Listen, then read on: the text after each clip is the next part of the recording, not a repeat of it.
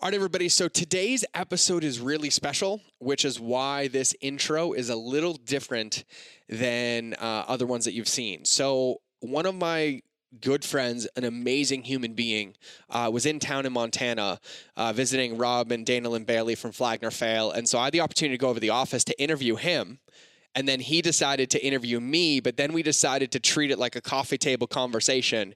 And we went back and forth on everything you can imagine, from mindset to plant medicine to business to success secrets to results to self-acceptance to having a healthy relationship with yourself and everything in between. And this episode is loaded with nuggets and gold. And here's the one thing. Matt's an amazing man, and he's a friend of mine. And he somehow was able to ask me questions and show up in a manner that allowed me to share some deep, dark shadows that I've never talked about before. And so I talk about my bouts with addiction. I talk about my attempted suicide. I talk about some of the things that I've overcame that's allowed me to be here in the presence here and how I did it and why it mattered and how it impacted this. And Matt went so deep. And so to give you some context, Matt is an absolutely amazing human being. He's a two-time world champion at the Highland Games, who's like a strong man. He owns an amazing apparel company in the fitness space. He owns a coffee company. He lives, eats, and breathes like health, life, consciousness, personal growth, personal development. And he also takes a naked picture of himself every single time he's on vacation, you know, in the buff, enjoying his complete moment. But I'm telling you right now, this episode was special. We're going to do another one in a couple of days because it was so amazing. And we're going to pop another one on this show as well. And so Matt is a friend of mine. He's the host of the USMO podcast, which this will be released there as well. He is the owner, the face of Hate Brands, which is HVIII Brands on Instagram and on their website. And the story behind that is mind-blowing, and it resonates so much for me, and it makes so much sense as to why the company is named that. And so we cover the gamut and the spectrum. And so I'm excited for you to listen or to watch this episode. I'm going to let you get into it. I want you to send me a message on Instagram with your biggest takeaway when you are done. And let me know if you want Matt and I to do some more, because I'm starting to get ready to bring guests on for monthly corners and having them be repeat guests. And I'm just going to extract all their knowledge for you for free so you can implement it in your business. And Matt is one of those dope dudes. So without further ado, I'm going to end this intro. I'm going to end this talking to cue the intro to then get into the episode. And so just as a thank you in advance, if you listen to this, I cried a lot on this episode. And I shared some really vulnerable and really deep things that I haven't talked about publicly. And so I just want to thank you in advance for supporting me, for listening to this show, for being in my corner, for being in our world, and for being bright lights that guide and lead me at the same time that I'm able to do the same for you. And so enjoy the episode. I'm going to cue the intro. Let's go. Are you ready to ethically scale your business? Good. Because this is the Mind of George podcast, where relationships beat algorithms and depth is the only direction when it comes to ethically scaling your business. Each Monday and Friday, I'll be the guy between your ears in the hoodie and pink shoes, guiding you home, giving you the tools to extract, honor, and amplify your genius so you can be the light for your customers. Sound fabulous? Cool. Let's get into the episode. So, dude, just because I know the people on my end listening to this, and I know we're going to share the episode, but they don't know exactly what you do, and then I'll explain who I am as well. So for the tableside conversation, which I peed, so we have a lot of time with. So I say I help companies ethically scale, right? So basically, I'm like MacGyver of marketing, where I had to figure it all out. And I lost a lot of money, made a lot of money, didn't go to school, but had to survive. So I became really successful. New York Times bestselling book, #1 app, blah, blah, blah. What's the book? The book was The Paleo Kitchen. So I wrote a cookbook, which I had to teach myself how to cook, photograph it, do all that. And then I only had an email list of like 2,000 people and 8,000 social media fans. And my publisher was like, "You'll never be a New York Times bestseller." I was like, "Don't tell me that." I went on to become a 22-week New York Times bestseller. Crazy. And I hit #4 in the world. And through that process, and then I launched an app, and we hit #1. Apple voted us the top health app of 2015, which was like a recipe app and things like that. And I realized that I did things differently because I didn't come from this background of like marketing or business or school. I was like, I'm a jarhead. I have 3 colors of crayons in my box. What is the most simplistic and effective way to do this? And how can I prioritize people over strategies and tactics. And it was like how I led my Marines and everything. So that led to it. So when I walked away from that company, I went behind the scenes and all these companies like, how'd you do it? How'd you do it? And then, you know, I get my hands on like Men's Health and supplement companies. And I start applying customer psychology and customer journey, and they start 10Xing their business. They start 20Xing their email revenue. Wow. And so I kind of became like this Wizard of Oz speakeasy digital marketing consultant that nobody wanted to tell anybody I was doing it. And they wanted to keep me in their pocket. And they would like kind of like pass me around. Like, yeah, you find a magic lamp. You're not trying to hand it out to your buddies. And it was great because like I was like, wow, like my phone is ringing nonstop. I mean, like I'm talking NBA teams, Adidas, the president of Playboy. I mean, like I would meet them on a flight and talk to them. They'd hire me. Like they'd heard my name somewhere because it was circling. And so it was like shooting fish in a barrel for like 2 years. Cause like when somebody had that, I would plug their holes of like, don't disrespect them, fulfill on what you promise. And it's like rocket fuel. Which those seem pretty basic. You would swear, but people focus so much on acquisition, they forget about retention. And here's what I tell people. I tell everybody this. I'm like, you can't adopt any more children until you feed the ones that you have. And so people adopt these children and they adopt them into poverty. And so like I started going behind the scenes of all these businesses, and like I basically got a crash course. Like nobody knows this. I've never talked about this. I had never run a Facebook ad in my life. And my first ad budget was $20 million a year. And they're like, can you do this? And I was like, uh-huh. Yeah. Well, there's so many zeros in that I'm like researching. I'm like, how do I do this? And like, I got to the point where I was like, it's principles. It's not the money, it's principles. And I was like, what principles do we employ? And like, I ended up 5Xing that. And so I got like this crash course in digital marketing and consulting by playing Monopoly with other people's money. Wow. And luckily I like have morals and a heart. And I was like, this is mine. Like, I'm going to make this work. And I did that for years. And then it was like 2 years ago, like after I met you and people started, everyone's like, okay, what the F are you doing? And I was like, well, I'm doing a lot. And they're like, no, you got to talk about this. And then my wife was like, hey, listen, you talk too much. I need you to go back on the public somewhere. Cause I had deleted social media. I was like gone. I was like a ghost, man, like Jason Bourne of marketing.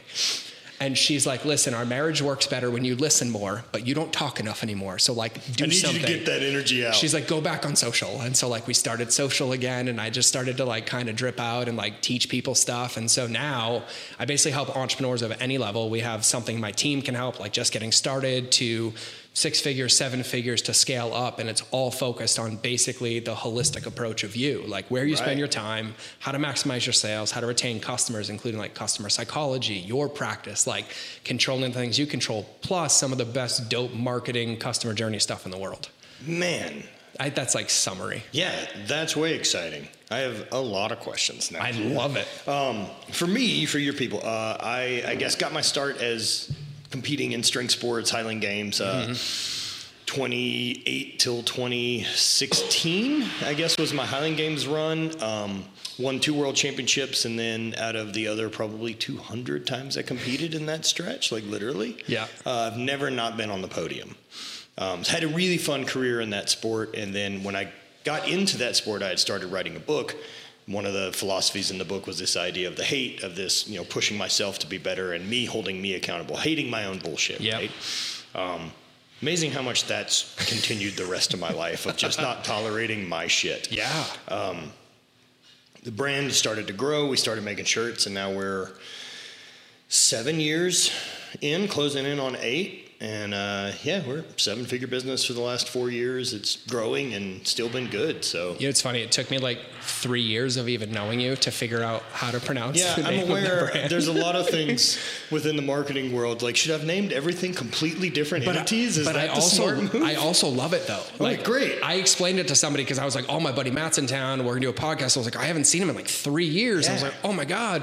And like, what's his brand? I was like, HVIII. And like, I'm like, look at it, and they're like, I'm like, break it down. And they're like, oh, I like that. What's it mean? I'm like, what do you think it means? I was like, do you hate the brand? Do you hate this? Right. And I was like, I love the interpretation and kind of like it's a little ambiguous. Well, I'm proud to hear that.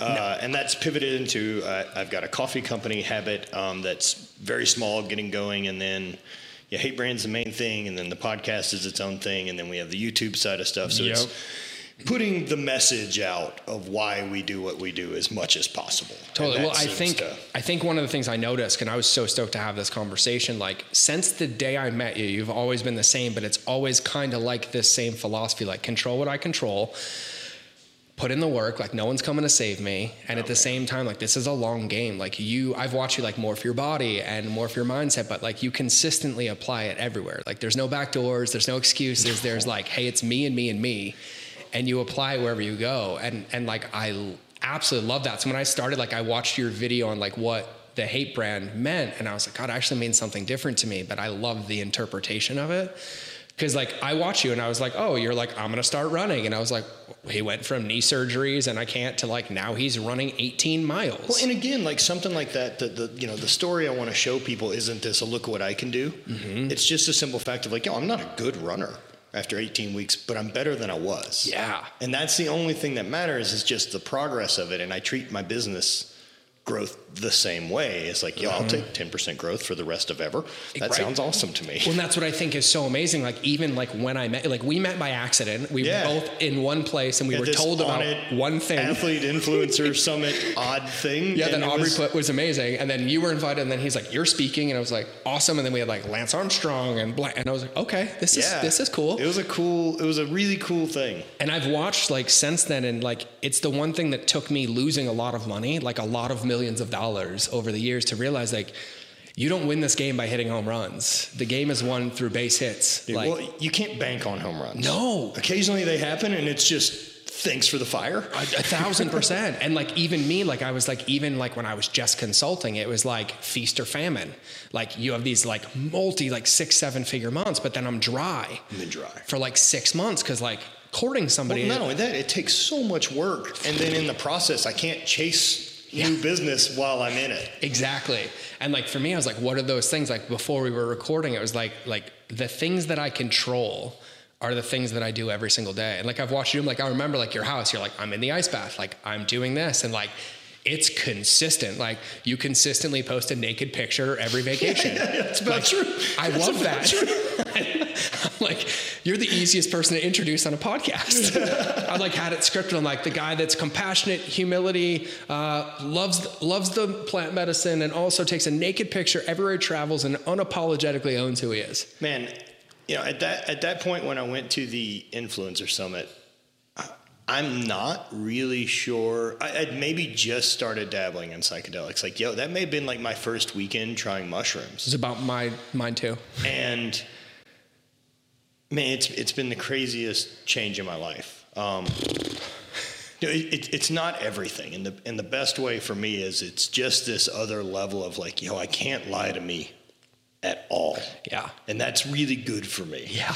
Especially like coming out of pain or doing any of that with the ice tub, cold bath, controlling those things that I could.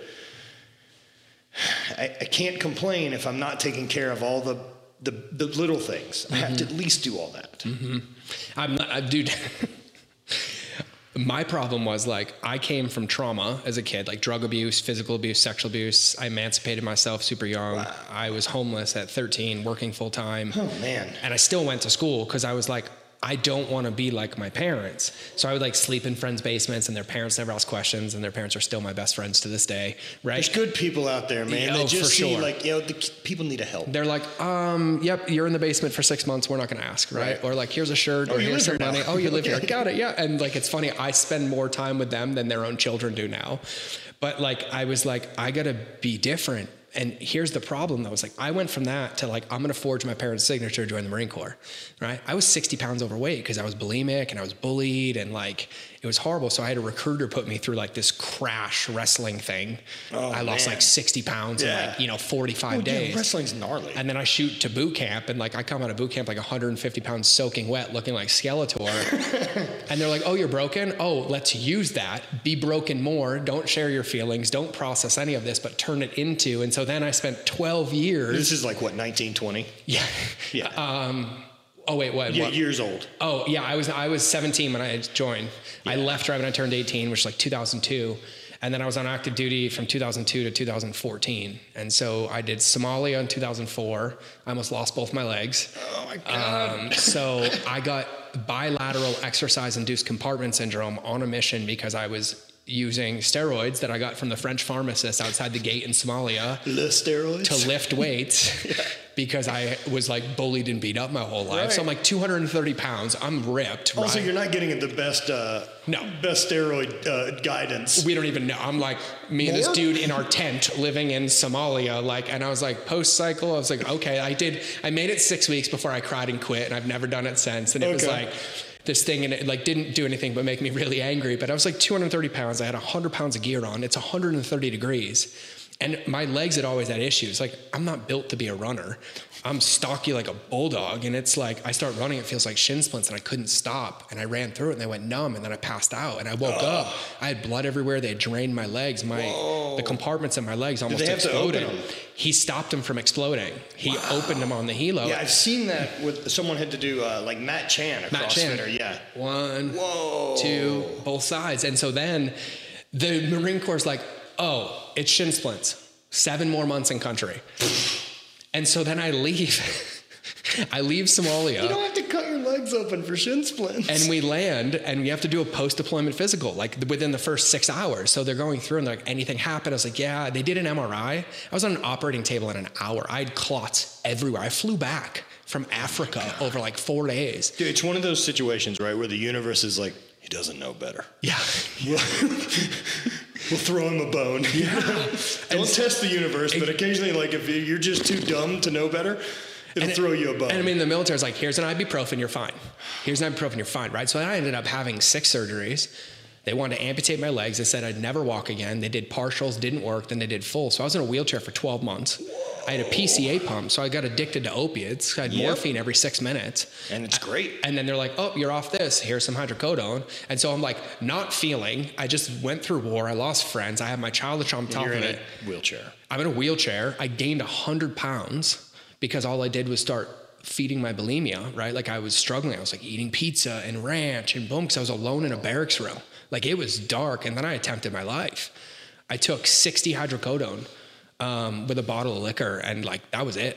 And oh God, I've actually never talked about this on a podcast, but no one's ever asked. I was so done. Like my parents were in legal battles. My brother was like a lost cause because of their shit. Like I wasn't speaking to them. I had no friends. Like I was alone in a barracks room after 13 months in Somalia, and like the Marine Corps is like, get better or you're out. I'm like, out where? Where are you going to send me? Back there? Yeah, what's there? And so like, I'm like, they like created an addict, and like I was alone. I was like, I'm just done. Like I'm done. And bro, this was June. I remember this like it was yesterday. It was June of 2005.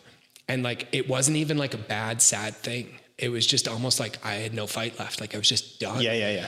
And I was like, okay. And I'll never forget, I woke up the next morning, and I thought I was dead. Like I just like thought I was dead. I was like, there's no way. And it took me hours to realize like nothing happened. Like I woke up fine.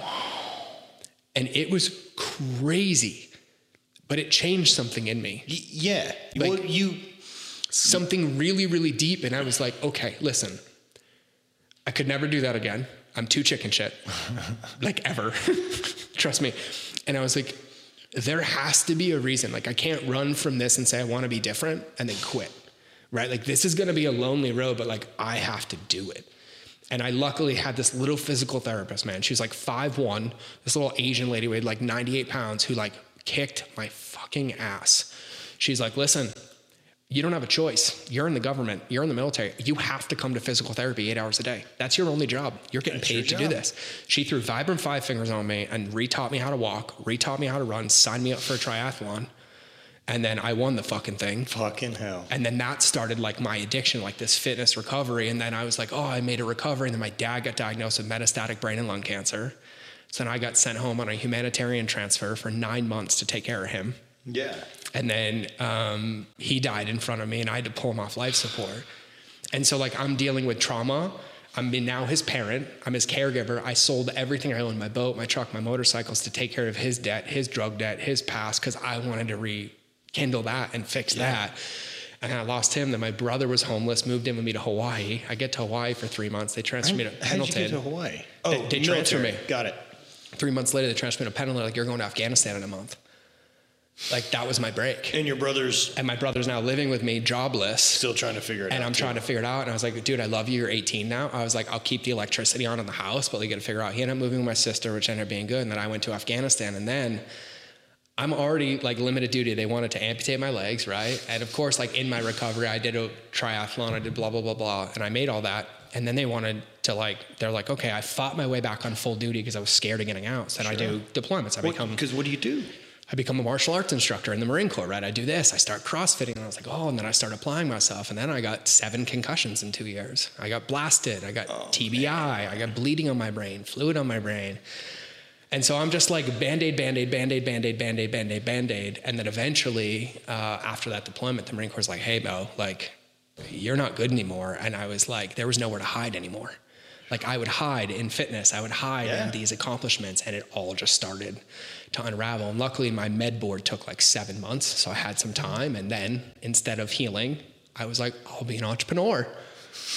I'll do another thing that's really stressful. And then another thing, and really that continued until we got to the point where my wife was 8 months pregnant, and I'd basically been running for almost 13, 14 years.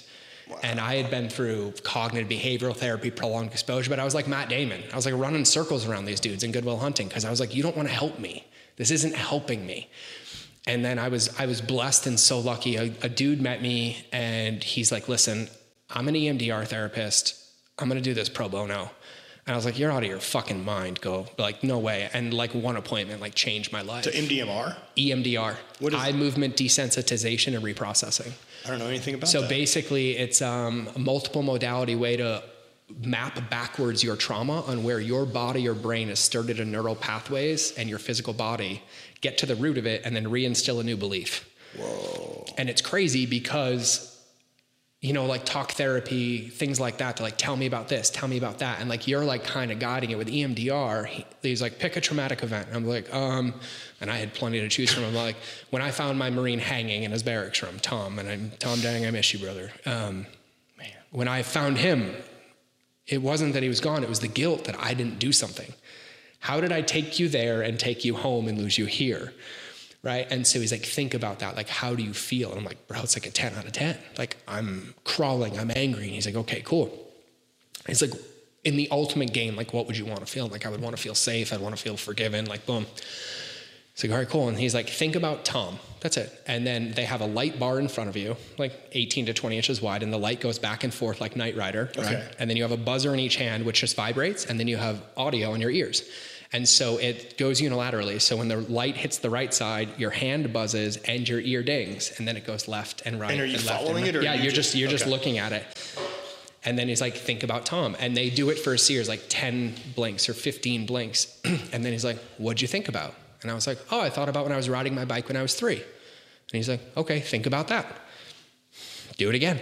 And you do it again. And you do it again. And occasionally they check in, and then you'll start to see how your memories are mapped together.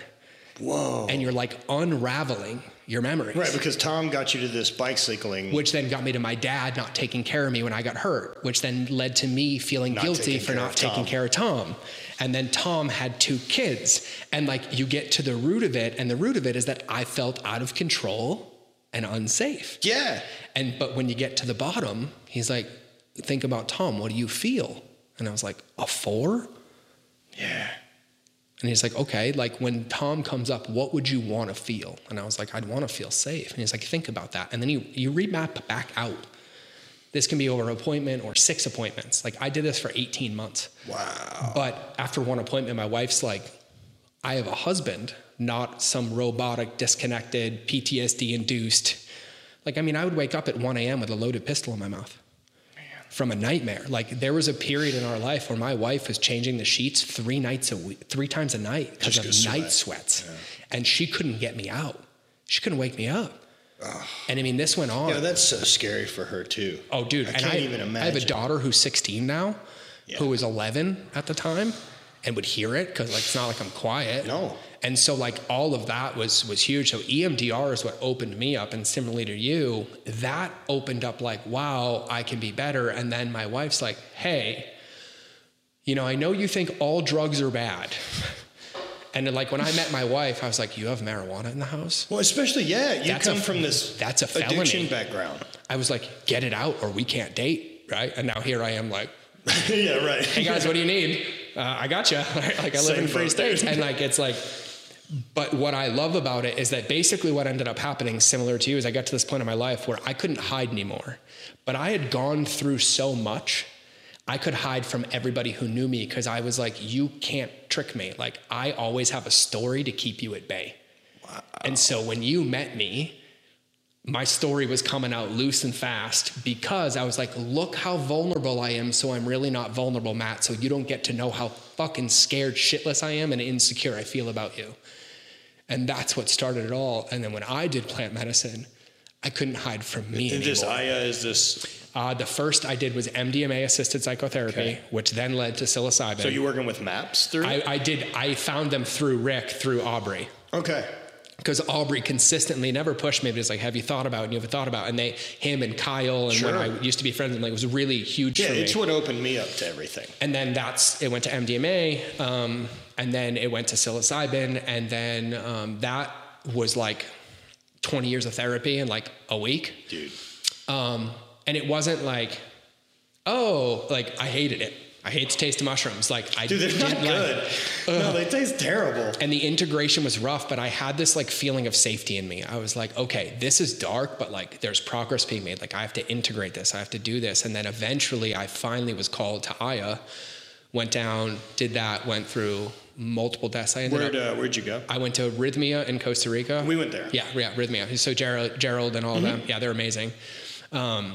So I ended up going there, and then, I ended up burying myself in my father's grave. I had to go back in time. Like, I relived my combat experiences, all that stuff, and then went back with my wife. Wow. And we worked together, and that was not roses and rainbows. No. That was we're getting divorced, and we're both going to ceremony to heal ourselves, and now we're still together, and obviously amazing. But yeah, I was the same way, and I know that was kind of a lot, but I've never talked about that ever. No, but that's the journey, right? Like, that's like the Aya thing and all that changed a ton for me. The first time, I guess, that I got something big out of mushrooms, and I kind of had that realization of like, there's something here. Mm-hmm. And then from that, at that point, like, I had just been dealing with chronic pain. Yeah.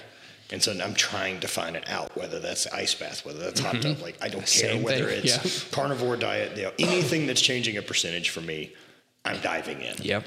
And I remember like trying, like starting to smoke pot to not use opiates. Yep. Because like, I need something for when the pain's at a 3. Yep. And it's always at a 3. So always. I can't just eat another Percocet because I'm a piece of shit with them. Yep. Oh, I was a disconnected asshole. They serve a purpose. If my pain's at an 8, cannabis isn't touching it. Totally. And so, like, doing that, and the first time with mushrooms, I just remember this feeling of like, why have we been told that this was this dangerous thing that isn't to help? Like, we've been fucking lied to. Totally. And then, the bummer about that and realizing like, well, I don't give a shit what anyone thinks is the right thing anymore. I'll try anything. And that's where I was, like, because like my childhood and my military career, I was like, I would cut people out of my life for smoking weed. Right. Because like for me as a child, weed meant coke, abuse, of course, social services, loser. Cops, like everything. All the negative things, jail, loser, ruin your life. This is the first step in fuck up. Everything. And so like there was a big period. I had some shadow work to be done on like even my relationship with myself, and then like things that I talk about and openly, and I still like work through it, but like I'm petrified of plants because they're powerful, and it like connects me to myself, and there's nowhere to hide. Anytime, with legalization of say psilocybin or anything else, and for me, look, I make it all legal. Let adults make decisions. Totally. Let's work on education and let's work on support. Yep. So with that going legal, and people that don't know, because most people's only influence with drugs is alcohol. Mm-hmm. And it's the worst chemical. I'm not sure why we decided to back that one as a group.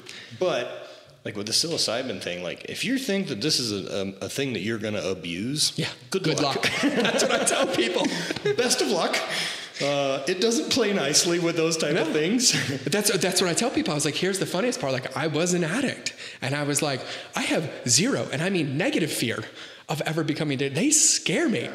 I mean, like, and really it's so funny to me. Like, I feel like you got chemically addicted. I did. Due to surgery and pain and these type of things.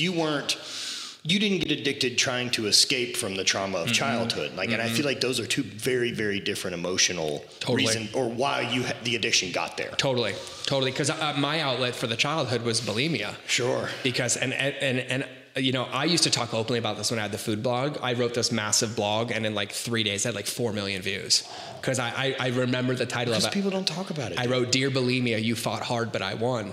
And they were like, this tattooed dude with an 8-pack competing in CrossFit who tied a world record was sticking his finger in his throat in porta potties in Afghanistan. I was like, bro, like, I got feelings too. Crazy for me to think about it in that environment. That, you know, like, I just never associate that character in the military in eating MREs in another country still purging. Oh, and here's what's nuts. I noticed it everywhere. Wow. Dude, because like you think about orthorexia, you think about obsessive working out, like the Marine Corps of all branches is built on obsessiveness, like run through broken bones, run through shin splints, fight harder, kill more, work out more. But like, it's not like eat healthy. Like our Connex boxes were full of Pop-Tarts, Famous Amos cookies, and Rip It energy drinks. That's the beauty of having a bunch of 22-year-olds. And I was like, okay, go train, pass your kidney stones, and get back to work, right? Like that's what it was. And so for me, it started because I was sexually abused by women.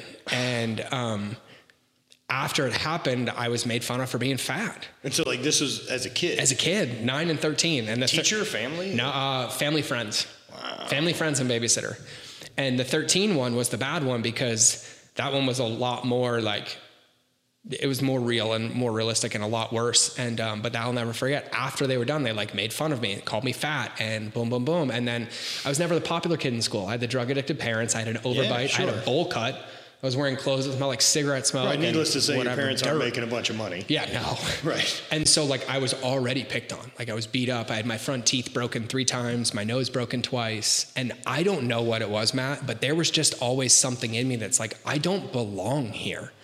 So like I would make friends with my teachers and I would hide in their rooms. And then like by senior year, I missed like 80 days. They just passed me. They're like, he needs a chance, because I was working 3 full-time jobs. And quite frankly, I'm the most successful kid in my high school now, thank God.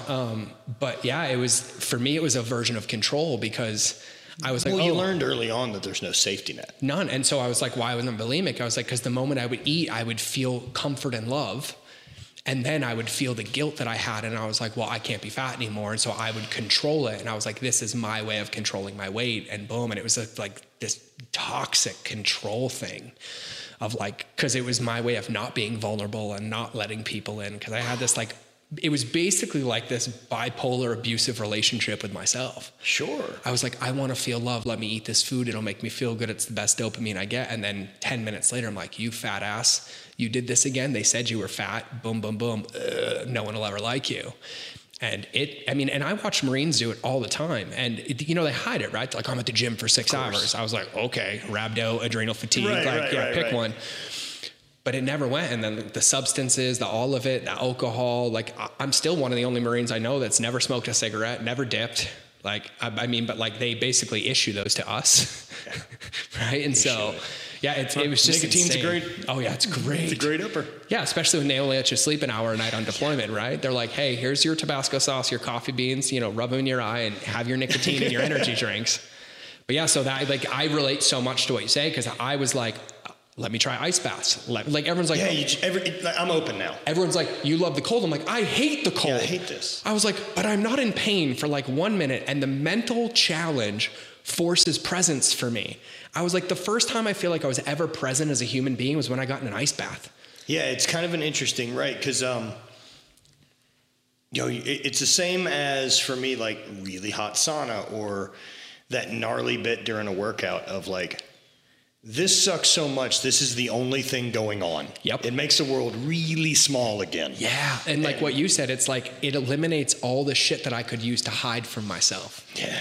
And like that's why I did the extremes. Because like when I'm in that ice bath, I was like, there's no hiding. Yeah. I'm like, it is me with me and me. And like here, living in Montana, when I do them, I'm like, there's plenty of days I go down to the lake and I cut a hole and I only make it 10 seconds. Yeah. And then there's other days I make it 10 minutes. And that the relationship is just with me and like what I have that day. But it's crazy, dude. You know, and it like along those lines, right? Like now on the days that you have the short days and the days you have the long days, now that you're where you are, I mean, is it the intention I'm going to get in the ice and get cold, and we'll do that as long as it. Yeah. And like for me, like I just have, it's like the term I go to now is I want to have a platonic relationship with my experience. So it can't be I'm a loser or I'm a winner. It just happened. Man, it's amazing what reframing that does. Yeah. Trying to guide my life now with this idea of like intention versus expectations, because expectations means I know how the journey goes. Yep. Intention means I just want to go that way. That's it. I'm willing to weave left and right as need be. That's it. And like for me, like I said, like I watch everything you do, so I'm like making assumptions. But like one of the things when I watch you commit, like you change your whole body type. Yep. You're like, I'm changing my whole body type, right? And you're somebody who did 200 strongmans. You were world champion multiple times. Like you have a healthy relationship with winning. Yeah, that was a weird thing to lose, man. It was really weird to lose the athletic ability. Like I knew that I wouldn't compete at some point, but I wasn't prepared to not be athletic. Like I didn't realize how much I depend on this machine to operate for me to feel value, worth, ability, confidence, any of these things, because that's where it all stemmed from, is that this thing's done whatever I've asked from it from jump. Been very, very fortunate in that. And then I switched from taking second at a world championship to 6 months later, like I can't go up and down a flight of stairs. Yeah. And it wasn't like, oh, per surgical healing. It was like, oh, this isn't getting better. Yeah. And it got really dark. I got really scared about it. I could just see down the road was basic routine life. And I'm not interested. Yeah. I just am not into it. And you know, luckily for me, finding plant medicine and then finding other really smart people to be able to share communication with and relationships and talk, whether that's guys like Aubrey or Kelly Starrett or any of these other guys that I'm just fortunate enough to have friends. I lost my dad back in 2014 and to pancreatic cancer. And I think what a weird thing, because like Hate Brand didn't start until October of 2014. And so like even that year with all of that roughness, I won a world championship in June. He passed away in April. And for me, it was like, control what you can control. There's no reason to let this fall. He's gone, right? Like we're not fixing it by crying. This is the way to honor anything there is. And not only that, like I need it. Totally. I fucking need it. Yeah. And like what I think is incredible, like, you know, that platonic relationship, like, I'm like, I was like, oh, you got to figure it out. I'm like, on a scale of 0 to 100%, I'm at like a 1.7. And I'm so in love with that 1.7. Like, I'm like, I feel like I have made it. I'm almost at 2% of like whatever you want this thing to be. And I was like, but even then, like, I've learned that, like, to your intention thing, one of my teachers and one of my dear friends, we work together. It's like, there's only two things we can control. We can only control our intention and our energy. And it's hilarious because if I look at a result in my life, like my fitness, and I was like, oh, I'm so bummed I can't do that. But then I honestly grade myself on like, what was my intention? Like, how clear was I what I wanted? How much did I make a plan? And then what was my energy? And I give it like a 0 to 10. I end up with like a 4 and a 5, and I'm upset I don't have 10 results. So that was something like, with that idea, like I had that regarding, and I run into it with athletes that get injured and have to retire, and it feels like I left this thing on the table that I hadn't done yet. Right. And so like I was able to realize smart enough that like I'm never gonna throw again competitively, and I'm never gonna be stronger than I was. So say thanks. Just be stoked on what we figured out, because even if I'm like, I could have squatted more, I could have done this, or I could have thrown further, I didn't. Yeah, exactly. I didn't. And I gave it hell.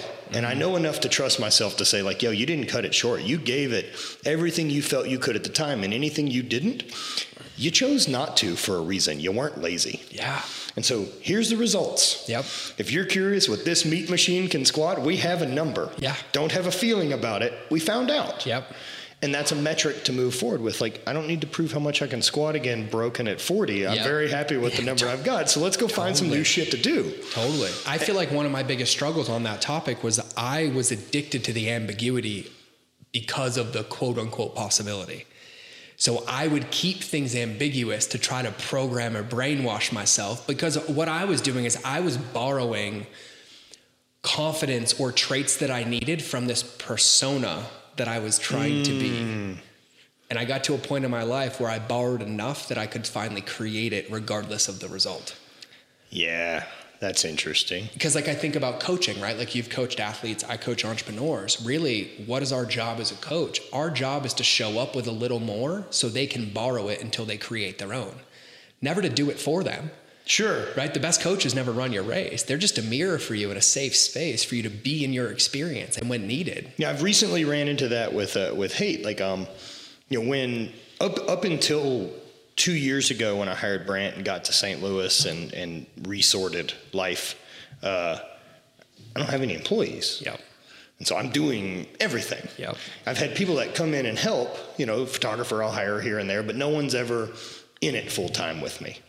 And then I got Brant and realized like what a superpower it is to have help and then start bringing on people. But at that point, like I've outsourced our email marketing, I've outsourced this other bit, and they're all helping because I don't have enough RAM to do it all. Yep. And so I have to stay focused on the parts of the business that I can't pay someone to do, whether that's, I can't pay someone to create the message. Yep. And I can't pay someone to find the voice of it. And so I outsourced that bit, and now that we've got, a more creative team in-house, we've brought it back on board as ours, and it's really starting to grow now. They did me a huge solid, that company Jump Influence that I worked with for a long time. But they were aware that as this grows, this will be a thing. You can do it better only handling your email than we handle 10 companies. Yep. And that made a big change, man. Totally. Currently, my thing is I'm trying to figure out how to get the horsepower to the coffee company. So I owned a coffee company. Okay. Nobody knows this. Okay. It was the biggest mistake of my life, but I don't think everybody follows that. But we played a very good game. My buddy already owned a coffee company in Mammoth, and it was amazing, a roaster. And I was like, I was a food blogger at the time. I was a paleo food blogger. So I'm not going to bring in some like low quality coffee. I'm like, we're going top of the line. We're teach how to roast it, the best process stuff. And I was like, oh, we make like 3 pennies a bag. Yeah. Like, oh. And like when you get into coffee, you're like, oh, once it's roasted, it only lasts for 21 days before it off gases and it gets stale. And then you have mycotoxins and mold. And I was like, so I didn't do the logistics first. And I was like buying beans at like $16 a pound green. And then luckily we were roasting them and doing it. I was like, well, I'm charging like $30 for a 12-ounce bag. That's too much. And I don't really have a quote unquote on it experience to justify this or some like black label. And I was like, so I mean, it was hard. And then like I was selling it to people that weren't as into coffee, so they couldn't appreciate it. So we were brewing it wrong. And it was like, and coffee's tough. Coffee's tough. The thing about coffee, though, is it's the second most traded thing on the planet. I know. People buy the shit out of it. That and tea, like figuring out how to get into that. Luckily for us, like I looked at coffee as the quality of the product has to be there. That's not even worth discussing. Non-negotiable. The branding side of it is the fun part. And I really like what we've created. And now I'm aware that like it's in such a loud, noisy market. How do we find the separation? I think the one thing, and I actually still help coffee companies, because like I help any e-commerce company. Like it's really interesting because I own multiple e-commerce companies, and I also have done all the digital stuff. And so like I can basically change my hats as much as I want. But the one thing I tell people about any consumable, whether it's food, whether it's coffee, whether it's a supplement, I was like, you have to remember you're not selling to an open door. You're selling to an existing habit of somebody else's brand, product, or activity. And so what everybody tries to do is they try to get their attention and change their habit, but it creates more reactance because it's too far out of their acceptable limit of change. So Jonah Berger calls this the movable middle in his book, The Catalyst. It's an amazing book on how to change anybody's mind. It's called The Catalyst. And what ends up happening is that we know we want to change somebody's behavior. We want them to switch coffee companies, right? I'll use coffee for an example. We want them to go from this coffee company to mine. So we show up with a better option. But they have endowment to their current lifestyle and their current habits. Yeah, people don't like change. And so if we show up, we actually become a threat to their safety. And so they dig in more to go against our brand because we are too far out of their acceptable range. So Jonah Berger calls this the movable middle, right? If they're at the 0 and we want them on the 50-yard line, they might be open to about the 5, but everybody tries to sell on the 50.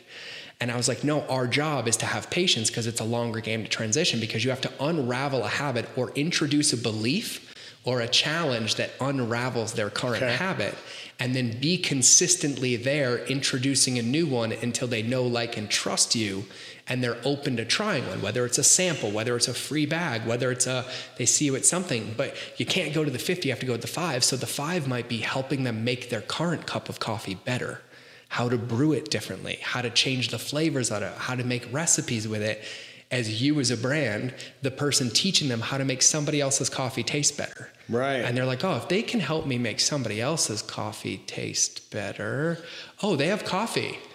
Oh, they've been helping me. These other people don't help me. Yeah, the education side of brewing good coffee. So it's really like you friend zone yourself until you steal the girl. Damn it. This is what I've done with the rest of relationships. I need to figure out that side. Yeah. Because that's where people lose this game. The one thing I see in the e-commerce market, brands across the board, and the reason I have a job is because all they're focusing on is acquisition. But when all they're looking at is the pretty girls walking by, they're ignoring all the ones they have. You know, for us, like, at least with hate, I see that. And one of the reasons that we have done the business the way we do, like, we release new stuff. Oh, you guys are amazing weekly. At it. I want all your stuff. And the way I thought about it was like, I have 2 types of customers. I have returning and new. Yep. New customers will buy whatever has just shown up. Yep. But the old customers, if they already have it, they're not buying a second one. Yep. So I need to keep feeding them with this new stuff and keep them on board and new content and new material, because getting new customers is always way harder than keeping ones you got. And they cost 10 times more. And we got, like, I think right now we're at a 78% return. Yeah, that's mind-blowing. Yeah, that's mind-blowing. We have it. Like, for the followings I have or any of those type of things, we're doing very well business-wise. Yeah, for sure. And yeah, so I think for me, like, the biggest thing when I think about this is, like, people always go to the close, right? And I was like, you have to remember, there's like 5 phases to a customer buying cycle. There's endowment. There's, like, it doesn't matter what it is. It's like, when you imagine, like, people laugh like, oh, billboards. I'm like, the reason people still use them is because they still work.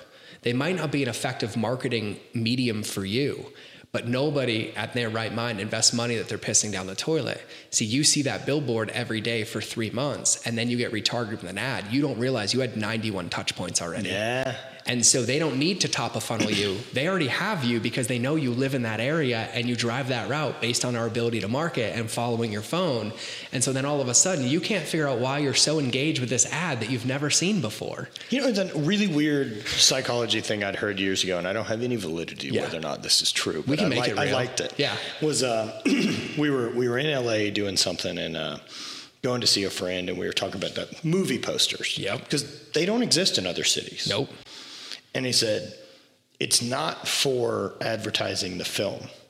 It's the movie companies will put them en route to set for the stars so that they see it and they stay pumped. Oh, I would not. And I'm like, that's brilliant. I would not doubt that for one instance. Because it doesn't cost anything in the grand scheme of whatever that movie budget was to keep Chris Pine or any of these other The Rock stoked on this project he's doing when he sees a 40-foot him on the side of a building. I would not doubt that at all. Like, damn it. At all. Like, and the crew and everyone to see, like, that's what we're making. Yep. I wouldn't doubt that at all. I mean, it's so interesting. Like, so for me, like, what I've noticed, and even like with your stuff, I follow all your stuff, but the coffee stuff, like, you have the ability, you have one thing that nobody else can take away from you, which is your ability to emote and relate with a human, right? And it's like, well, I'm going to pull this off the table. You cannot compete coffee for coffee because they already have an existing coffee habit.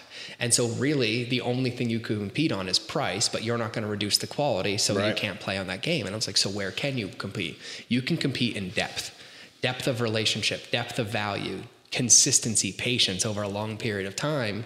And eventually it all erodes away. And the person who's been there the most has given the most touch points for the consumer to feel safe. Because what a lot of people miss about... Yeah, we're not going anywhere. We're making coffee. Consumer behavior is they're like, I want the sale, I want the sale, I want the sale. It's like so many people sell to people when they're not ready, which actually in the long game hurts because it's a one-time customer that could have been a 4-time.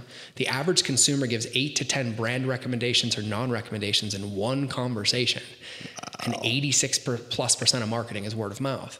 And so yes, you convince them on day one and your product's been sitting on their shelf or in their closet and they've never used it. And then when their friend's like, hey, I want to buy this, they're like, don't, it's not that good. And they've never opened it. They never even opened it. Because it was this premature. It's like, hey, consent matters, right? Yeah. And so like I love and I teach and use permission-based marketing where you show up consistently to where the person enrolls themselves, because that's the differentiator. When you convince somebody, which is like a lot of the fitness industry, right? You're fat, you're broken, sure. You don't recover. Cool. Why do you think they all change supplement brands every 3 months? Because it didn't work. Meanwhile, they didn't. Because they're teaching you, you're broken, you're broken, you're broken, you're Meanwhile, broken. the rest of us on the other side know there's no difference in any of the supplement brands. None. I'm like, they all use the same supplier. Right. They're just changing the label, right? And I was like, but who does win? The ones that are like, hey, our supplements aren't the secret. Let us help you change your habits and use our supplements. And then even when they don't use them, they buy more and recommend you and can't leave. Yeah, you stay on the side of give. That's it. Right, where they almost feel obligated to support because they keep getting from you. That's the game of reciprocity. And so like I look at people all the time and I was like, listen, I was like, you just got to court them a little bit more. Yeah. Find the commonalities and find the pain points. I know the pain points of the coffee industry. There's reasons that like Black Rifle were able to take off and go. Yeah, killed it. And these things that happen, right? And it ain't about the coffee. It's not about the coffee. And I mean, like I said, I'm not saying they don't make great coffee. No, their coffee's good, but it's not great. It's not why they're where they're at. But Folgers is also selling a shitload of coffee. Exactly. And that's because they're grandfathered in like Ma Bell. Yep. And everyone knows Folgers is okay. Yeah. And so like for me, it's like I did a podcast yesterday. I haven't posted it yet, but I said the Field of Dreams is bullshit. Because if you build it, they don't come. No, that's not how it works. And I was like, Kevin Costner will put you out of business. Right? Yeah. Like it's the same way of like, well, the hard work equals success. And that's not true. Nope. Like if you hard work consistently done to yield progress is the key. Which comes down to that intentionality thing. Yeah. You know what I mean? Like we can all work hard. Like I can go sweep this parking lot all day. It's not going to help me grow my business, but I'm working hard. Yeah. See, and I know right now, like Habit's biggest hang up is me. And that hang up is that I don't have the RAM to treat it the way that I treat hate. Totally.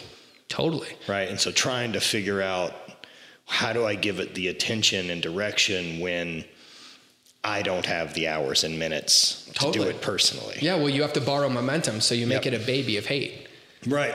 And that's where it's done well enough that way. But the exciting thing I see about habit versus hate, right, is like hate doesn't work without me driving it. Yep. Like I can't not be in photos. I can't not. Yeah, you're kind of all of it. It's part of the deal. Yep. I get that. Yep. Habit doesn't have a face, which makes it an interesting business to grow. Yep. Because I can't honestly ever sell hate because I got to go with it. Yeah. Unless we've changed things drastically at some point down the road. Like there's a few ways, but we'll talk about that later. to play to the bell curve or whatever it is, right? And I don't know how interested I am to do that. But with coffee, yeah, I'm interested. I'm interested in having as many people drink rad coffee as possible. And so it's just a matter of starting to figure it out. We've talked about kind of, through a group of super friends, like all kind of getting into the coffee thing because we all have businesses that depend on us being part of the face of the marketing. It's like, what if like 8 of us who all seem smart enough to run a business, like just manage a board and work ideas? I'm like, that seems fun. Yeah. You're like right down like my vision alley of like, I own like, I think 6 or 7 companies and it's like, but I have one core team. Right. And I advise that core team and then they go spread it out across the board. Because like my core functions are like my podcast, my mastermind and my events that I do here for entrepreneurs. I was like, but I also own a diaper bag company, a backpack company, a supplement company, a consulting company, an AI app-based company that I'm own percentages or advisories on. Sure. And so like when they call me, I take those calls and I tell my team, I'm like, all right, do this, and they send them all out and they kind of like help run them. Wow. Okay. And that's kind of like the fun way. And here's the thing that I'll say too, and you get this more than anything, like when you envision and started Hade, what you thought it would look like, it looks nothing like that now. It doesn't look like anything it did 2 years ago. Of course, right? And so I'm like the same thing with the coffee, because what ended up happening when we launched that coffee and we didn't like it anymore, Matt realized, and by the way, they moved out of Mammoth. They live up the street from us here. So we moved here nice. together. Yeah. Matt realized, he's like, God, I don't really have a long game in this. And he's like, I'm just going to start making alcohol at my house. Now he owns a 8-figure distillery. That was born, just gonna start making alcohol at that house. Was born out of us being like, well, we can't do this coffee thing anymore. And they sold the coffee house and then poured it all into the distillery, and now has a multi-location countrywide distillery that's amazing, that only was born out of like us thinking. But it was like, does it have to be coffee, or can it be another consumable that's artisan that we care about? Yeah. And I was like, oh, there's way more margins in booze. Tons. And so like for him, like he actually could make investor money back and like not sacrifice his soul. I mean, he was up at night roasting for like 8-9 hours. Yeah. And like, how do you outsource your skill in the kitchen? Right? Like there's a reason, only so many chefs. I'll outsource as much as I can, and like trying to be smart with business of like, I know that there's like between 5 and 10% of my business that needs my fingerprint on everything. Yeah. That I can't change it. I can't get it to someone else. Outside of that, get as much help as possible. Totally. Like Mike Michalowicz nails it. His book, Clockwork, he calls it your QBR, your queen bee role, right? There's so many things that like a few of us can do. Like you're a master at relationships. That's what I do. Like you're personal. Like I can't hire that out to my team. Like they can't nurture my relationship with you to be like, hey bro, let's do a podcast. It doesn't work, right? So for us, like we know for me, like it's standing on stage, it's doing interviews, it's connecting with people on calls, it's being relationships. So other than that, yeah, me, it's the travel. Yeah. Like I know that the relation, because no one comes to St. Louis. No one. I'm not mad about that. I was just in St. Louis. Yeah. Look, I'm not mad about that. Yeah, I mean, I don't, yeah. I'm 38. I don't have kids. Yeah. I can fucking travel. Yeah. And so I'll go see the people. Like Totally. I go hang out, and I'm around, and I get so much out of it just personally with ideas and stoke and motivation and drive that I don't even, the side effect of whatever the relationship in has always been this added bonus that I don't ever think about until one day, oh, there's a cool thing that's an opportunity. Yeah.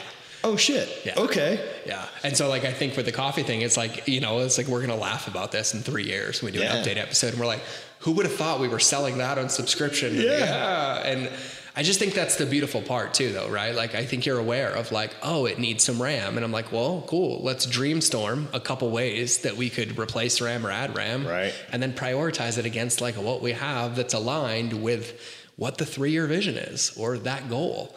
Because like, I think for me, like that ambiguity thread, because I hate open loops because I'm a marketer. So to go back to that ambiguity thread, I kept things ambiguous because I could hide, right? Because I was like, if I don't look at the bank account, or if I don't know exactly much, or I just say yes to everything, right? There was no series of inputs and outputs. It was basically a hobby and not a business. And so I learned how to do it in the business, but then I didn't ever apply it to prioritization of like initiatives or where I spend my time. And then my team and I started doing it with like, hey, this quarter, what do we want to accomplish? And we would have like full dream sessions. We'd spend 6 hours like, let's build it. Like, let's design Disney World. Yeah. And then we'd go and we'd take a break. Just go back to reality. And like, how would we do it? And then we're like, what holes exist in it? And then we'd be left with a list. And like, let's prioritize it. And we prioritize it based on impact, economics, confidence, and its ability to work. And then it's like, oh, we would have lost if we did any of that. And that is not what we thought would be on there, but holy crap, that makes sense. Yeah, one of the things that's kind of like I look at now with, whether it's hiring people or making, big business decisions is where we want to be in 5 years. Mm-hmm. And say, if in 5 years, like I guess like one of the ways I think about it's like an Elon Musk, right? That this idea of going to Mars. If he's like, hey, in 1,000 years, are we an interplanetary species? Probably, because that means we're still around. Yeah. So let's just get started, because that's happening. You're like, why are we waiting? Yeah. And so that's how I look at like a lot of stuff is like, well, in 3 years, do I think I have X, Y, and Z on my team? Mm-hmm. And if I do, let's get them in. Let's start. Totally. Let's get moving that direction, start taking steps that way and figure it out as we go. Totally. And so, yeah, I think, again, I'm aware completely that where the coffee company struggles is me. Yeah. It's because I don't have the RAM for those things, because the amount of shit, like, so with Hate, like all the design work is me. Yeah. Well, concept of design. So like I will draw, sketch, iPad, do what I need to do to get to my designers with a good enough target that they know what I'm trying to accomplish pretty specifically. Yeah. And that makes it a big difference that I can speak their language with design and be able to get what I want made. But yeah, it's every week is a new thing. So. I watch you guys when you do your, like you and Rob and Dana and them, I'm like, my brain does not work like that. I can't even draw a stick figure. I'm like, but all your shit looks dope, so keep doing it. Yeah, man, it's been a trip. Yeah. Like, I'm from a sport no one gives a shit about. Yeah, you didn't choose the one for the glory. You're dude. Nobody's going to know I'm the best in the world. No, dude. More like if I did darts, people would be more impressed because people have played darts. Totally. I'm like, I got recruited for like an axe throwing league the other day because I'm apparently pretty good. And I'm like, I feel this is like more televised than when I did the box jump. Dude, it's 100%. And I was like, and then like you see the cornhole championships on TV. Did you know there's a $50,000 a year rock, paper, scissors tournament? Good for them. The world no skill. None. There's not a skill to that. We can pretend there is, but there isn't. Yeah, maybe if like you're really good at body and instilling, like you're kind of like a hypnosis. But if we have 100 people who play rock, paper, scissors, someone will win. Yeah, someone will win. That's all that matters. Someone will win. It's hilarious to me. Can you imagine if you did that, right? And it was single round elimination, like someone did it and never lost a round? That's crazy. You know, what's funny is I just had an event and I had 70 entrepreneurs and I did a rock, paper, scissors tournament. Whoa. Single elimination. And I was like, I want to see who wins. And here's what's nuts. This woman, it was her birthday. Come on. So I celebrated and I had them bring in a cake and sing happy birthday, right? Because like I love my peeps. And I was like, all right. And she's like, I'm going to win. And like she's screaming, it's my birthday. I'm going to win. No shit. She won. Incredible. 74 entrepreneurs. So she beat 32 people or something. She landed on the right timeline that day. And literally I was like, they come running up to the stage for the final because they did it in the audience and then like winner moved on. And I was like, how? And I'm like watching this, like I'm biting my nails. And I was like, this woman, I want her around me. She's the queen of manifestation. Like whatever. Dude, at that point, if I'm in the finals against her, I'm like, you win. Yeah, you win. Like I was like, it's so crazy. I'm throwing paper. I'm just going to put it out there and like do whatever you want. Yeah. So Mike, I have a question because like when you get to the point of strength that you had, like you don't get home runs anymore. Like you're fighting for like micro percentages. Yeah. Same with throwing. But like you'll work a year. Yeah. For five pounds. To gain 5 pounds, to do whatever. And I feel like that's one of the reasons you win in business. Well, so I was really, really able to correlate what worked for me in strength training to the business thing. Yeah. And, man, it goes back. I have a buddy of mine in radio, Jason Ellis, and I remember him saying it, and it fucking triggered for me big time because he got into radio, and he's like, yo, I'm not the most talented athlete. I wasn't a great skateboarder. I loved it, and I never stopped, right? And so when he got into radio and like realized he had some knack for it, and he's like, cool, 10 years. It takes 10 years for me to be good at this. Yeah. And so for me, I looked at that with the same way of lifting. Like there's not a single workout that makes me strong. Yeah. It's me not getting fucking hurt for 10 years. And so just keep making that progress, right? And like I tell people that like if you want to get strong, like bench, squat, deadlift, and overhead press moderately heavy once a week for the next decade. You can't fuck that up. Yep. And I looked at business the same way. It's like, yo, there's no one day or 1 month or any of that. Like this is the grind. Like understand we're getting into it. And we're 7 years in, and so I feel like I have some idea of what we're doing, but I probably don't know what 10-year look like. When I think that's what's so amazing, because I think that's what's so missed. And like, if anybody listens on either show, like the business lesson that people pay millions of dollars for, right? Like it's the non-glamorous inputs that create momentum that you protect. You have to earn the right to try to hit a home run. And for me, it's very similar to throwing. Yeah. And what I loved about throwing in track and field and Highland Games versus, say, football or the other sports I played, pass or fail, it's my fault. Yep. I either succeeded today because I did all the work and I did it right and I showed up when it counted, or I didn't because I didn't. Yep. Or, I slipped. Shit happens too. It does. Right? Like, why did I get a calf sprain? Blah, blah, blah, whatever it is. In the same way it works with business. It's like if I can just apply that approach of like, we just don't stop once we commit to a thing. And that's the podcast, right? Like how many people I know that start a podcast and lose steam after 3 episodes, Dude, 5 episodes. It was hard for me. It's tough. Yeah. Especially like, so we're we're 100. This is like episode 185. I think I'm on like 186 or something. Yeah, it's like 185, and I'll still do occasional episodes that we don't count as episodes. So like Q&As or any of this other type of stuff. And I've never missed a week. Yep. And that was, I decided I'm doing a podcast, and I know the only way this works is you can't pause and panic about podcast number 1 being perfect, because it's never going to be. Mm-hmm. No matter how much time, effort, preparation, editing, everything you put into episode 1, episode 100 is going to be better. Yep. Just get to episode 100. Yep. Start making mistakes and start taking note. I read a review, and like I check in every once in a while on them, and read one, and it was like, Matt talks over guests. He's telling the exact same stories, and it's gone from this to that. And like, it hurt. Yeah. And the reason hurt, because I'm aware, I've thought about those things, and he fucking said them, or she said them, or whoever it was, right? And so like, I don't look at that and go, fuck you, you don't know what you're talking about. I'm like, there's truth to that. Yeah. Let's fix it. Yeah. And give a shit. That's the most important part. Like, and even in the business stuff, like I watch people, and every day I'm hit with like, oh, you're the guy that built $1 billion company or $1 million company. You did this and that. Help me do it now. And I was like, okay, stop looking. Yeah. And they don't like it. Well, dude, if you think someone outside of your business is the key to making your business grow, you've already lost. Yeah, because you have to remember, like, I'm not a fire. I'm lighter fluid once the fire is burning. That's exactly it. If you don't have it, everyone else is help. Yep.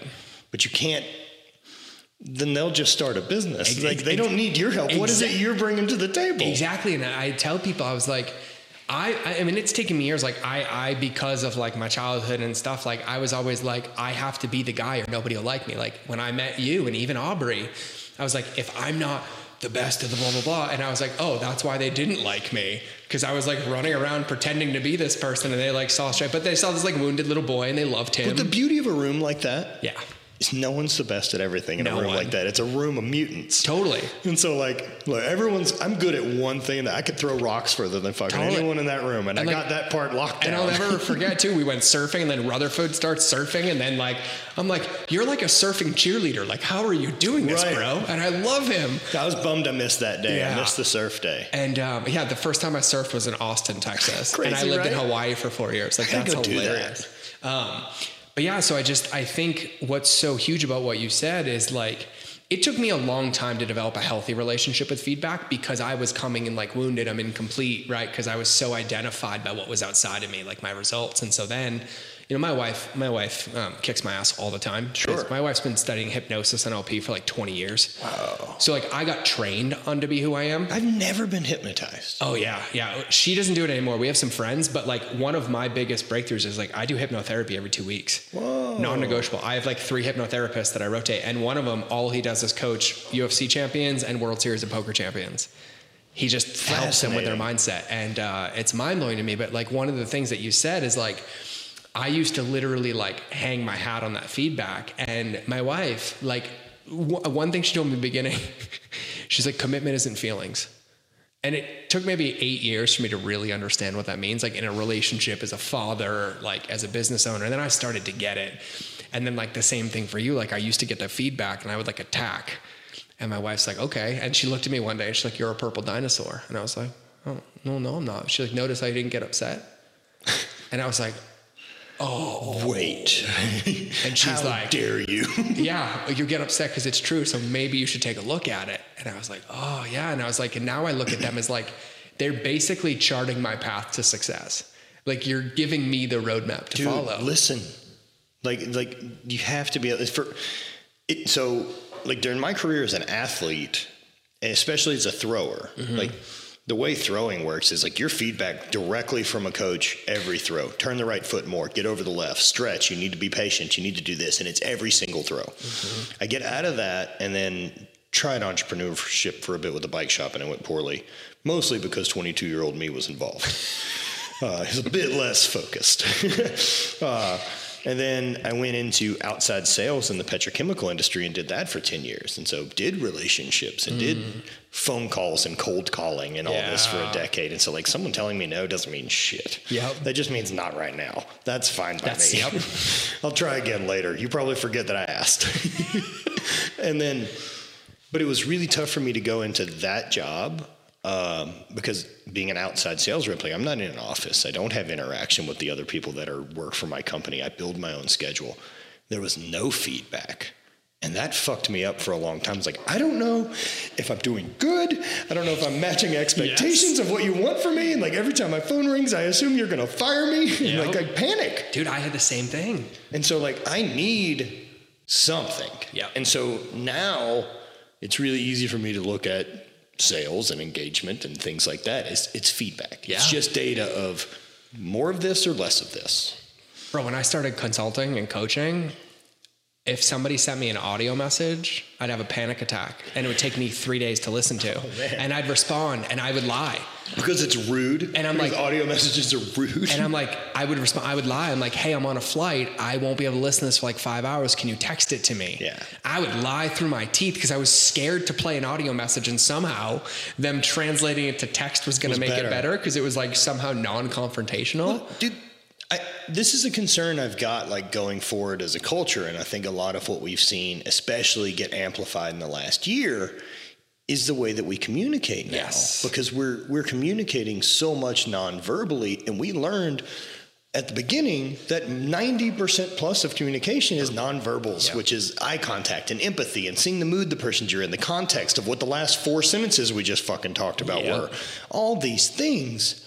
And we've become a text-based society. And so you read it in your own tone. I don't know how many, like we had a receptionist that worked for one of the companies I worked for doing hardware sales in the oil and gas industry. And man, I just always read everything she sent me in this like rah, rah, rah, raging tone. And so like, I built this animosity toward her. And then anytime I was ever at the office, this wasn't Amy. No. Amy she's harsh, but she's not shitty. Yeah. It's just direct. Yeah. And it wasn't rude. It was still jokes. It was just dry and flat. And via text message, man, or emails, it was really hard for me not to read under the context that I wanted it under. Oh, yeah. And that's not fair. Nope. And so, of course, we do that on a global scale now. Like, if you're hurt and you're damaged and you're scared, of course you read things as an attack. Instead of just go, Yeah. you know, like, that it's so funny too, because like I have this, and even the thing that I've noticed, right? Like it used to be okay to treat asynchronous communication as asynchronous communication, but the amount of people get mad, like if you don't respond in 5 minutes, I'm like, oh, I'm sorry. I was reading books to my son to put him to bed before I cuddled my wife and ate dinner. Like, F you. It took me a long time to do that. Yeah. Because, man, again, with the outside sales job, like if you're not the one answering the phone, that business goes to someone else. Totally. Like I coach some realtors, and so right? Like I respond to fucking emails and text messages like I'm holding my phone waiting for you to hit me. And people, it's weird when I don't respond now because people are like, everything okay? Yeah. And I'm like, yeah, I was just in another country, you know, totally. or whatever it is, or on camp. Totally. And it's taken a long time for me to deal with waiting to respond. Yep. Because I still would rather just get it done because I'll forget. That's how I combat having a shit memory. Yeah. You're like, I just do it immediately. Yeah, I think, you know, like I've gone through so many evolutions like you have where it's like, okay, I was wounded, then I got healed. But then after I like quote unquote got healed, I relied on that external feedback. Am I doing good? Am I not doing good? Because I still had a little bit of a wounded boy in me of like, is this right? Is this not right? And then I was like, I had to go the other way of like, none of this feedback matters, right? And then like now in the middle, I'm like, okay, cool. And like I probably spend 2 to 3 hours a day in silence, like alone in a stillness practice. And really it's like, I have this philosophy that as children, right? Like, and this is from my plant medicine and meditation, breathwork stuff I've done as children, like we are completely unattached to anything but the moment and we are ourselves, right? And then as we get older, we get less and less and less and less time with ourselves and we stack it all on as a means of success. But if you look at the average human's day, they don't even shit alone anymore. No. Their phone is with them. Like I have a Tibetan monk who's in my mastermind. He was in a monastery for 7 years in silence. And I had him on the podcast and this dude is like, and he's a hypnotist now, hypnotherapist now. But he was like on the podcast and I was like, of this whole show, the most profound takeaway was he's like, you're not living if you can't shit without your phone. Oof. And bro, it blew my mind. And like for a month I was like, holy moly. Like I like had anxiety going to the bathroom without my phone. And I was like, oh my goodness. I got broke on the phone thing. Yeah. A couple years ago when I went and did that 2 weeks on the Grand Canyon. Oh yeah. So that's 2 weeks, no cell phone. No cell phone. And like, this was 3 years ago. This wasn't like 2008 when cell phones kind of worked. Yeah, I know. Like, I'm in the middle of business and trying to do shit. And like my business partner's taking care of stuff while I'm gone. And, it's 2 weeks without your phone. And so like, shitting, right? Some of those campsites, because you don't ever leave the river. Like it was a weird thing too, because I didn't go in a building or a thing for 2 weeks. Yeah. Which is, I haven't done that in my life. I have, but yes. Right. Like I have not. And so like, it was really great. But like, just to have that moment of like, the world gets really small again. Mm-hmm. And these are the only people that exist. And I really now crave when I can punch into that for a bit. Yeah. Because I feel like, Stephanos, one of my business partners and dear friends, we talk about this. Like I talk about the meaning of life, or like, what is it, right? Like, I feel like I've accomplished what I've wanted. I have my family, I have everything. I was like, no, I have something here. And I was like, but what's the finish line? I was like, because I don't believe there actually is one, but I was like, I think awareness is. Like, I think awareness is the finish line. When you are in a moment and moment to moment, you get to make a choice. I was like, but it's interesting because to be aware, you have to be in that really small world. Yeah. But yet you can only be in that really small world when you're by yourself. And yet it's the one muscle that we don't flex and work out every single day. No, the stillness and like mindfulness time has been really, really valuable to me. But I don't do complete stillness great. Yeah. I figured out like my best option for mindfulness is go get a massage. Oh yeah. Because if something good's happening to the machine, my brain will never kick into we're wasting fucking time. Yep. I'm like, oh, we're doing a nice thing. And then my brain's allowed to solve problems and sort through things and work stuff out and file it away. Yep. The same as if I'm walking on the treadmill, doing something that's not hard. Recently one I didn't expect. So I got invited on a motorcycle trip a couple weeks ago. I was super jealous, by the way. I'm not sure how that all worked out. I was the fourth wheel on a really rad trip and stoked to be there. But 10 hours on a motorcycle, like, so you're with a group, but you're not talking. Mm-mm. So it's a really strange thing. And then like, your body's busy and paying attention, but it's not like priority one because I'm not in traffic. I'm not in a panic. I don't need my hands on the bars because cruise control and I can see where the road is. But I'm not checked out. Yep. And so like you're leaning with the bike and like this mindfulness and flow state that I was in for 10 hours, like, I'd put the last day that we were on the bike when we rode from Monterey back through down Big Sur, down PCH, all the way back to LA and got in at like 10 p.m. That day was as like emotionally big for me and challenging as many different psychedelic experiences I've had because there's nowhere to go. Nowhere. And like I cried a bunch for like 30 minutes. I thought about shit with my dad. I figured out other stuff. And then this, wild gratitude for like, my body wasn't ever going to do this. Like I couldn't bend. I couldn't get on a bike. I couldn't do any of this. And like this new life that I've got, like, I ain't never going back. Yeah, dude. And here's what I'll tell you. This is the one thing I've learned. Every person I've ever coached, every company, every human, the secret to success is subtraction, not addiction. It's always subtraction, not addition. Interesting. And it's really interesting because I'll let you explain that more. I will. What we expect is we're like, okay, like you're an athlete, right? So it's easy for you. There's no one else that's you. You're the secret weapon. Right. But yet you don't ever practice sharpening your own weapon. Instead, you listen to other people's lyrics, other people's books, consume other people's social and other people's videos, and you wonder why you have anxiety and don't have the life you want because you're building their vision in your tool. Like they're sharpening your tool to help them.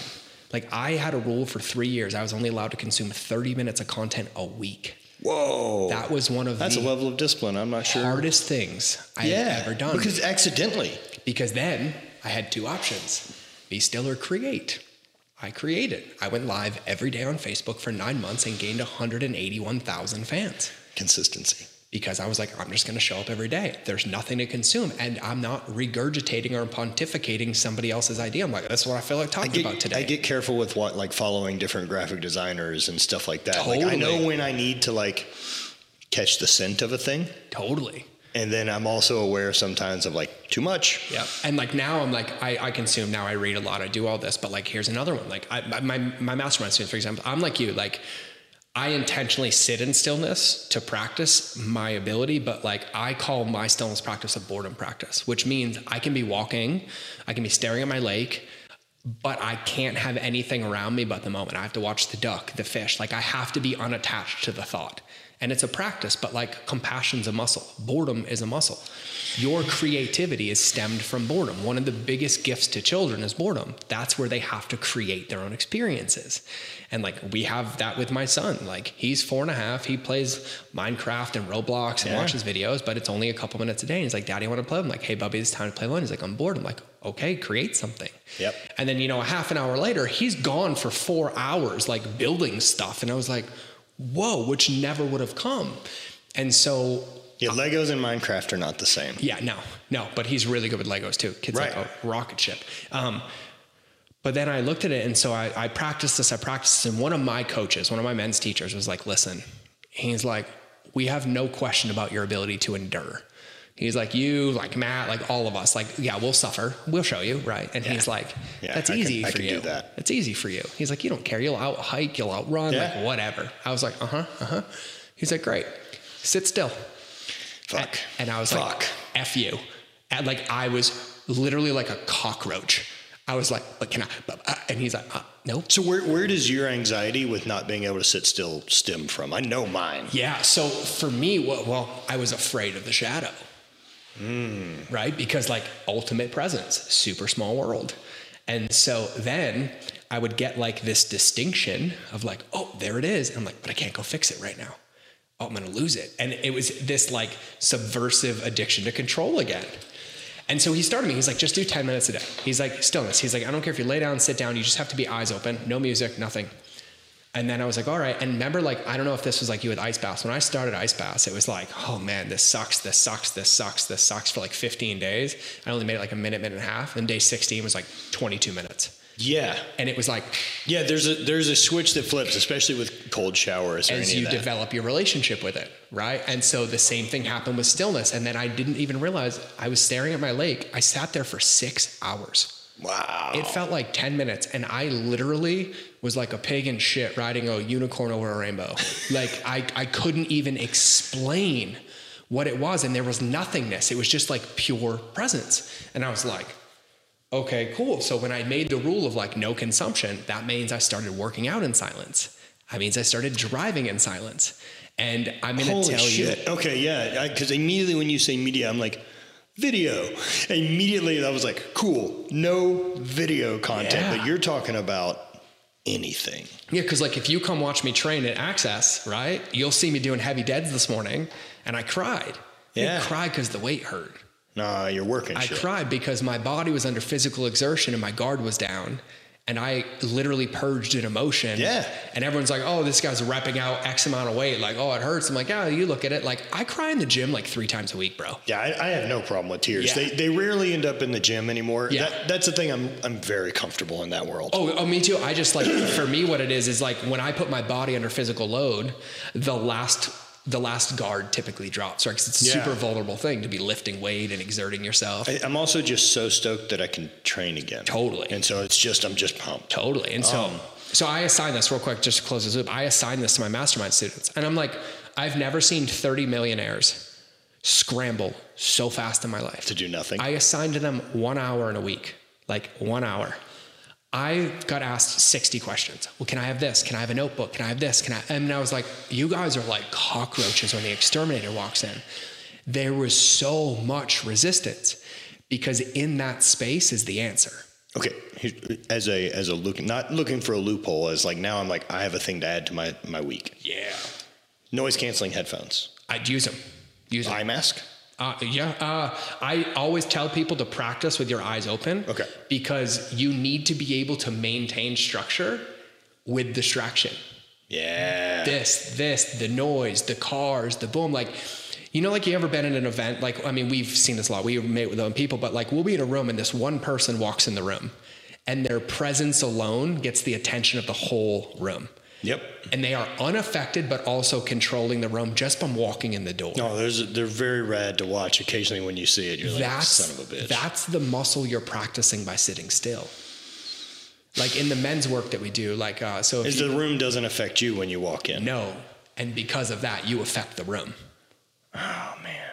And so, like, you know, the masculine practice is always strong back, soft front, right? Like a man in his power isn't sucking his gut in. His belly is relaxed, but his spine is strong because that's what makes the feminine feel safe, right? Not like ILS, like invisible lat syndrome, right? Like it's this thing you're like, oh, wow. Like what we are taught as structure is really quite the opposite. It's compensation.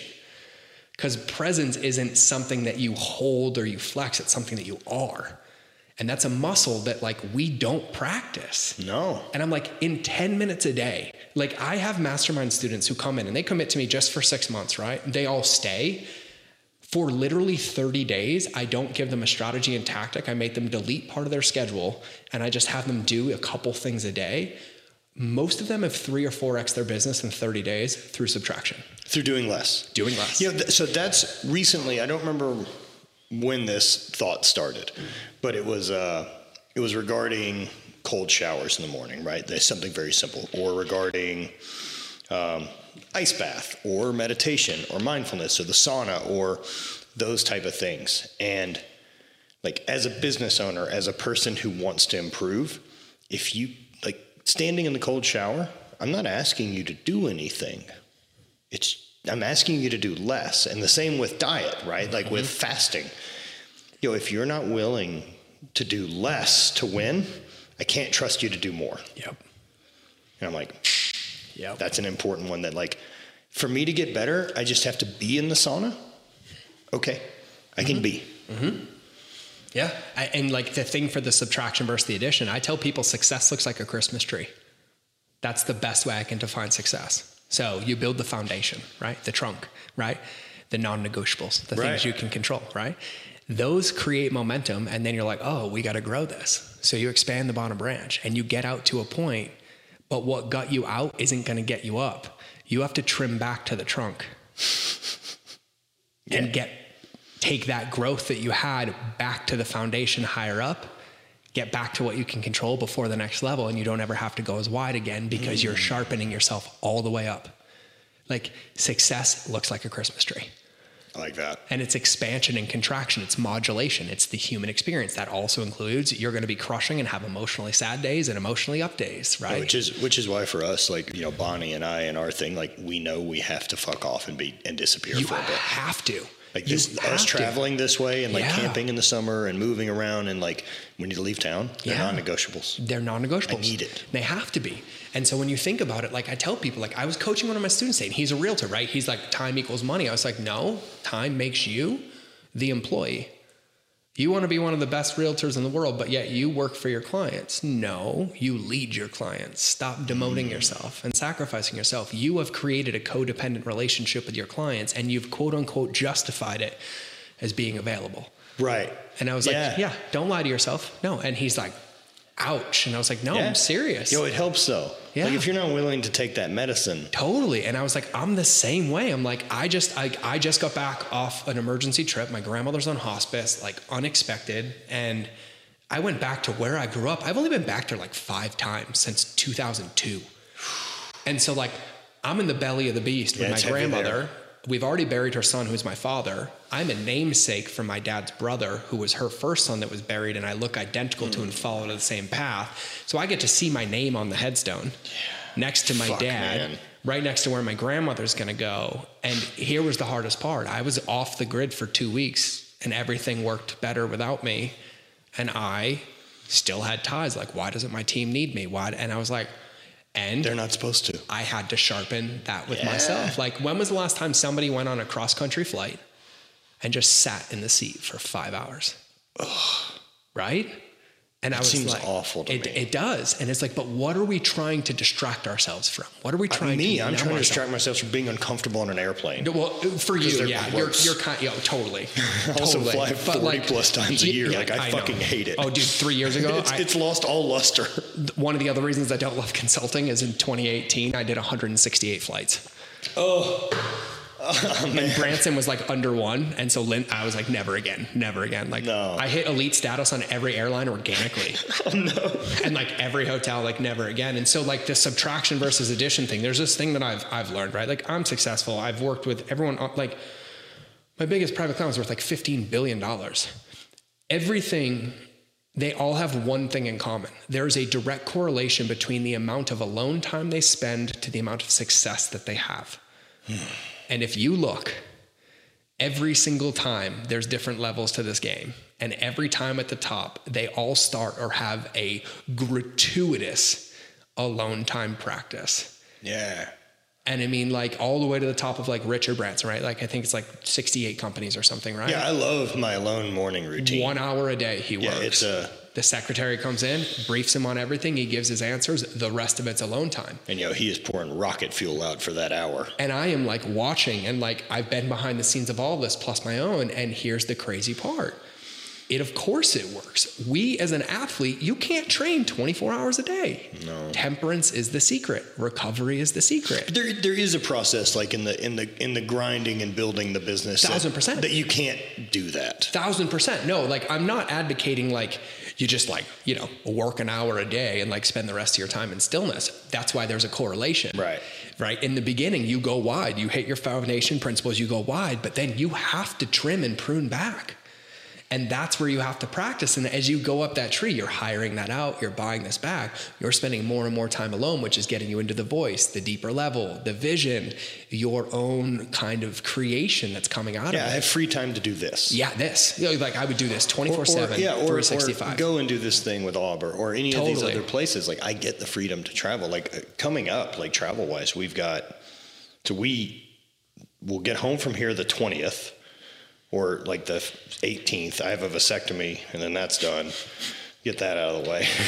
Go ahead. I had that a couple years ago. Pull the goal. Like, I'm not interested in the kids thing, and like, my chick wants to get off birth control. She's been chemically castrated for 20 fucking years. Let's get her dialed, man. Yeah. My hormones fucking matter. I bet hers do too. Yeah.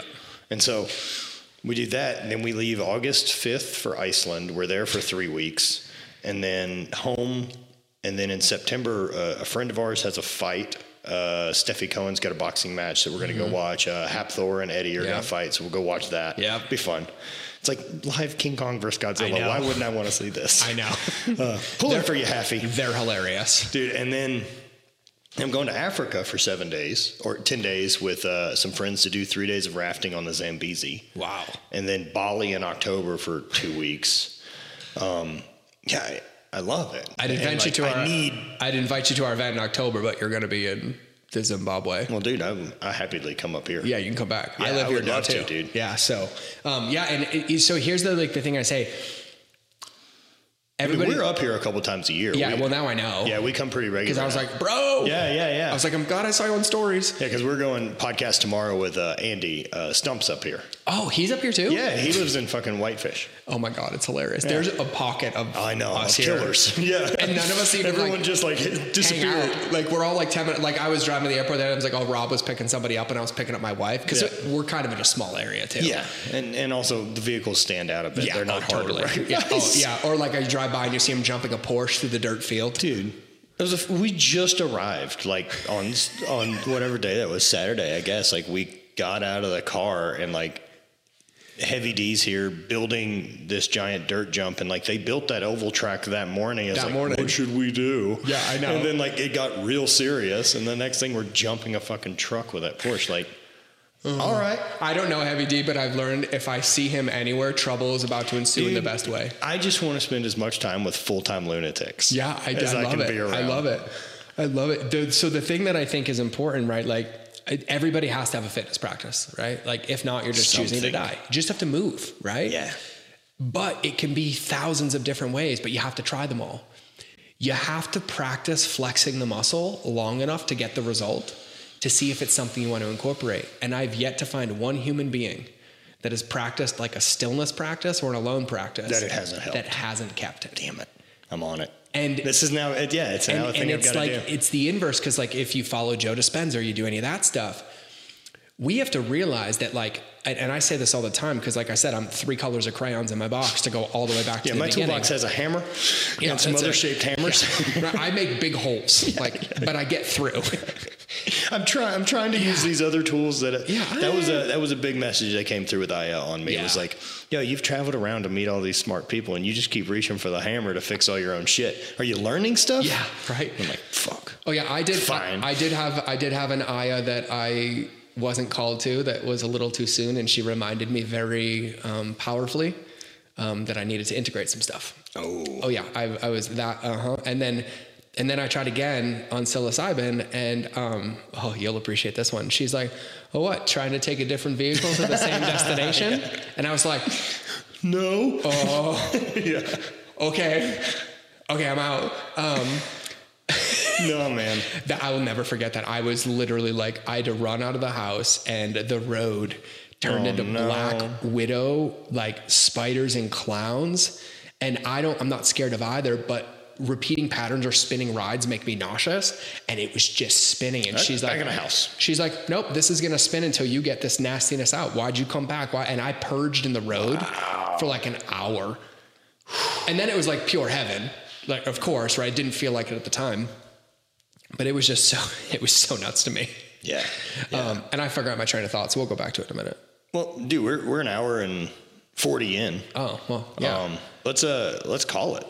I'll be here for a couple more days too. Yeah, so we can do another one. Yeah, we do another one. That'd be rad. I love it. We should get your lady on it too. Yeah, let's do that. Yeah, let's do that. We'll do another one over here. Easy enough, dude.